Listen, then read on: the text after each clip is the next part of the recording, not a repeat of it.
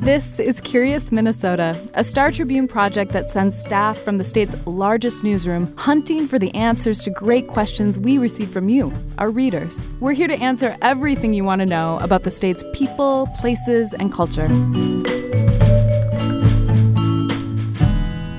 Welcome to Curious Minnesota. I'm your host, Eric Roper. We're devoting today's show to what is arguably the most significant artifact of Minneapolis's origin story, the John H. Stevens House. This is where it all began, in many ways. This modest house, which is still standing today in Minnehaha Park, is where settlers organized Hennepin County and chose its county seat, a settlement on the west bank of the Mississippi River they decided at the Stevens House to call Minneapolis. But the exterior of the Stevens House is in rough shape after years of deferred maintenance. The property is owned by the Minneapolis Park Board. So this week's question is a bit different from our normal routine since it came from me. I want to know, why has the Park Board allowed the birthplace of Minneapolis to deteriorate? Here's my discussion with Ash Miller. So, Eric, I asked you in here today to answer a question from an intrepid Curious Minnesota reader by the name of Eric Roper. Right. You wrote this question. I like to stay true to Curious's mission, which is reader-powered reporting project. But in this case, I had to make an exception. A rare exception. Yes. Anyone who follows you on Instagram knows that you've been repairing your own home. So your interest in houses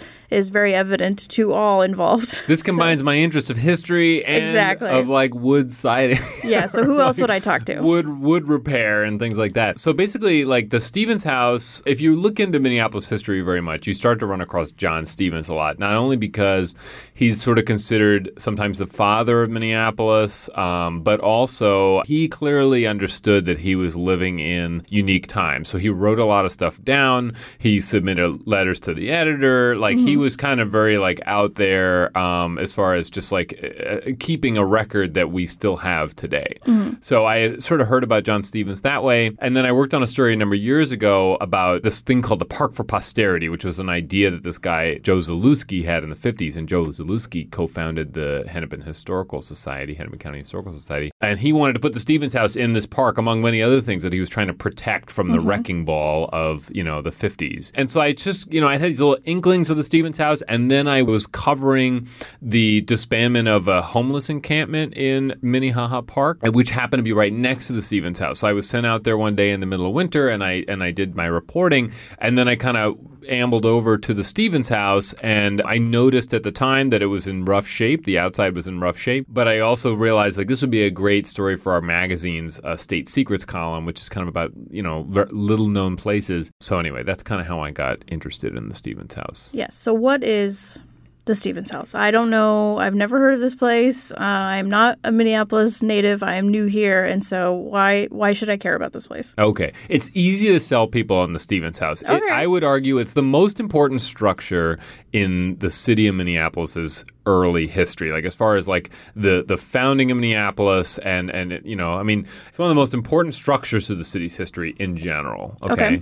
So the sign outside puts it pretty well. It's the birthplace of Minneapolis and Hennepin County. So not only is this the first house built in the original boundaries of Minneapolis, but it was not just a house. This was like a meeting place. This is the sign outside puts it succinctly to say that this was the civic and social hub of the settlement that became Minneapolis. So just a very kind of like interesting structure in that way. Yeah. So where was it originally? So John Stevens, he came here. He was a veteran of the Mexican-American War. So sometimes he's called Colonel John Stevens. He comes to Minnesota and he starts operating a ferry across sort of from the western banks to the east bank. So St. Anthony was already sort of an established place, and he gets free land from what was then the Fort Snelling military reservation in return for operating this ferry. So he builds the first structure on the west bank of the Mississippi River in what's now downtown Minneapolis. So this house goes up in 1850. So Minnesota's not a state yet,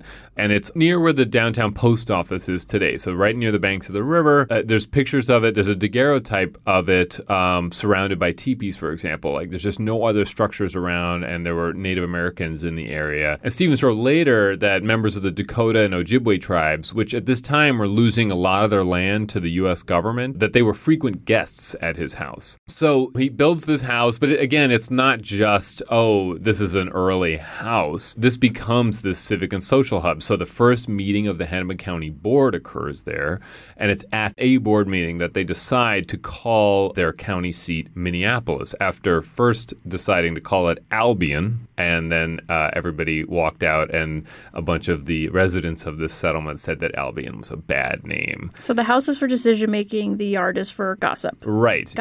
Stevens writes later, after the meeting, considerable feeling was exhibited by the residents of the county, and almost unanimous sentiment was against the name selected by the commissioners for the new county seat.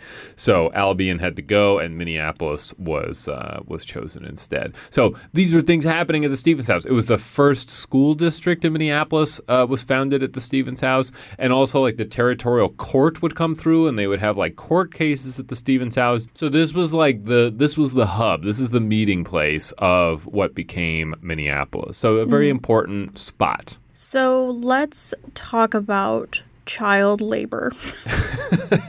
So in 1896, this newspaper, this one right here, it's a predecessor of this newspaper, the Minneapolis Journal.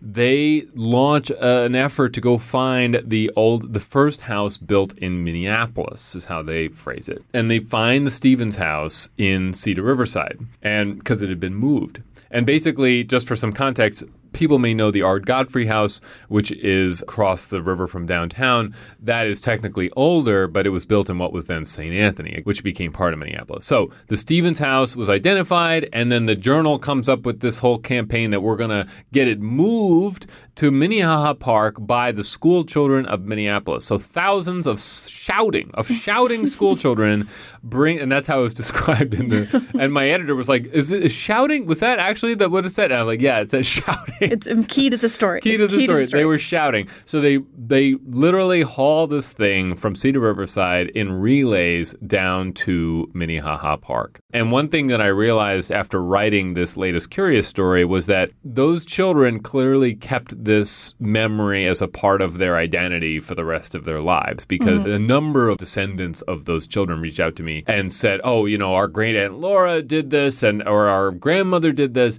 and they all knew, and they all had the sort of scrapbooks. They were given souvenir cards. So it was just interesting to me that what an interesting idea, right? And this is one of the earliest examples of historic preservation in Minneapolis. Really? Okay.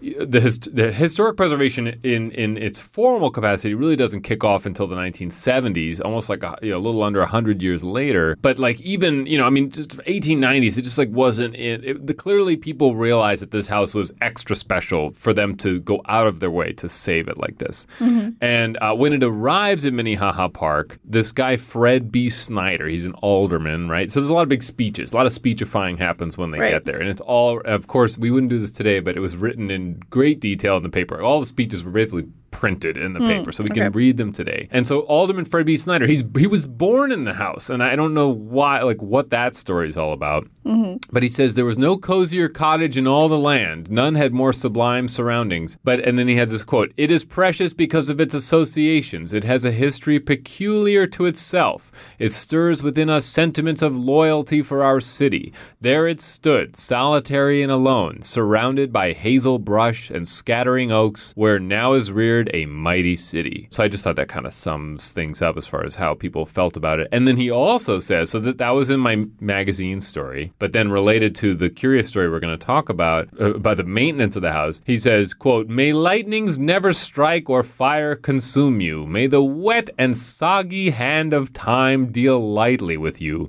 May the elements beat gently on your hollow walls." So just sort of a blessing, or I don't know how you would describe that. For these people in 1896, if you were to tell them that this thing would be still standing in 2022, I'm sure they would be a little surprised. But clearly they were hoping that it would be around for a very long time.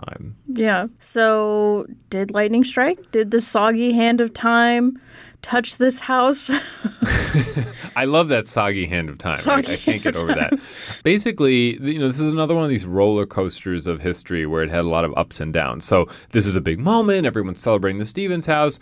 And then it's kind of there. And it's not open to the public. It's boarded up for a period. And by the 1970s, Barbara Flanagan, legendary Minneapolis Star columnist, one of my personal heroes, she writes a column saying, what's going on with the Godfrey house and the Stevens house? They're boarded up. Like, shouldn't somebody take these on and restore them and open them to the public? And that's exactly what happened. So by 10 years after her column runs, the Junior League of Minneapolis launches a huge restoration of the Stevens house and opens it to the public as a museum. So it kind of like had some ups and downs, but then it got huge popularity in the 1980s. So sort of the century goes by and now it's a big deal again. And then decline occurs again, where now if you go today, and this is what my Curious story was about, it's in very shabby shape. There is peeling paint, there is rotting wood, there is holes in the siding that were made by animals like woodpeckers and squirrels, and so it's just kind of like, and it's just kind of, it's dirty. One of the roofs is covered. It's a wood shingle roof, and it's covered in moss, which is just not good as far as rot and things. And you let that go for long enough, and you can get problems in your attic and all that kind of stuff. So I wrote a Curious story saying, why the headline was, why is the park board allowed the birthplace of Minneapolis to deteriorate? And the answer has to do with basically the previous board, because the board has basically entirely turned over as of this year. 2 members are remaining, and they were both supporters of this funding. But the previous board had voted against funding twice that would have gone to the park board's historic homes. And basically, there was funding allocated in 2021 of $93,000 for the Stevens house, and that is supposed to help pay for the roof repairs or roof replacement this year. But the siding isn't likely going to happen until next year because they're going through a Hennepin County program that teaches people on probation how to do carpentry, and the program has limited capacity, and they're currently working on the Godfrey house and then the nearby Longfellow house, which are in more need of repair. So it is probably going to get fixed pretty soon here, but it's gotten to a point where like it seems like it just needs more. If it was your own house, you would try to like take care of these things as they occurred. Like if there was a big woodpecker hole in the side of your siding, you would like patch it so you don't get bugs going in there and whatever. So that was kind of my reaction, was like, okay, yeah, you're going to get to it, but this seems like the kind of thing that should just be kind of an ongoing thing. And I think that I don't know that there actually is an answer to that. Like I think that the Stevens house probably needs it needs more just like ongoing maintenance probably for people to kind of keep it without having to then spend huge amounts of money to repair things later, So the future of the Stevens house is TBD, to be determined. I mean, I would say having written this story and gotten the reaction, I think that there's a big audience out there for the Stevens house, although small house museums are having a tough time, I learned, like just in general. It's like, first of all, field trips are not what they used to be. Schools don't do field trips like they used to, apparently. But so it is tough to kind of like make the finances work. So I actually talked to the great-great-grandchildren of John Stevens for my story. And one of them was noting like, well, why doesn't like the county or state historical society like kind of take a larger role here? Who knows? I mean, maybe that will happen. And the group that oversees the Stevens house, the Friends of the John Stevens house, they oversee programming and things. They haven't met for many years as a formal, like their board of directors hasn't met for many years because they can't reach quorum. It's just sort of one of these things where it needs probably some new energy to kind of come in and help. But I think it's got a good future as long as it kind of gets repaired and people kind of keep attention on it, which was why I wrote the column, because I felt like it wasn't getting enough attention. That's why you asked the question, wrote the story, and are now talking about it. Exactly. Right, we're going to give all the attention we can. And I already wrote the magazine story, so this will be like the third piece of content I'm producing about every platform. Yeah, we got to be on all platforms with this one. Well, I can't think of anyone better to talk to us about this, not only because you, again, asked the question, wrote the story, but also you're the biggest house nerd I know. Yeah. I'm glad I have stucco siding, so I don't have to keep up with it as much as this. But yeah, I mean, like wood siding, you got to be painting that. And yeah, so I am like a DIY nerd on the side. That's my... If people want to follow me on Instagram. We'll start a new podcast. We'll start a whole new story. Hi, welcome to... Exactly.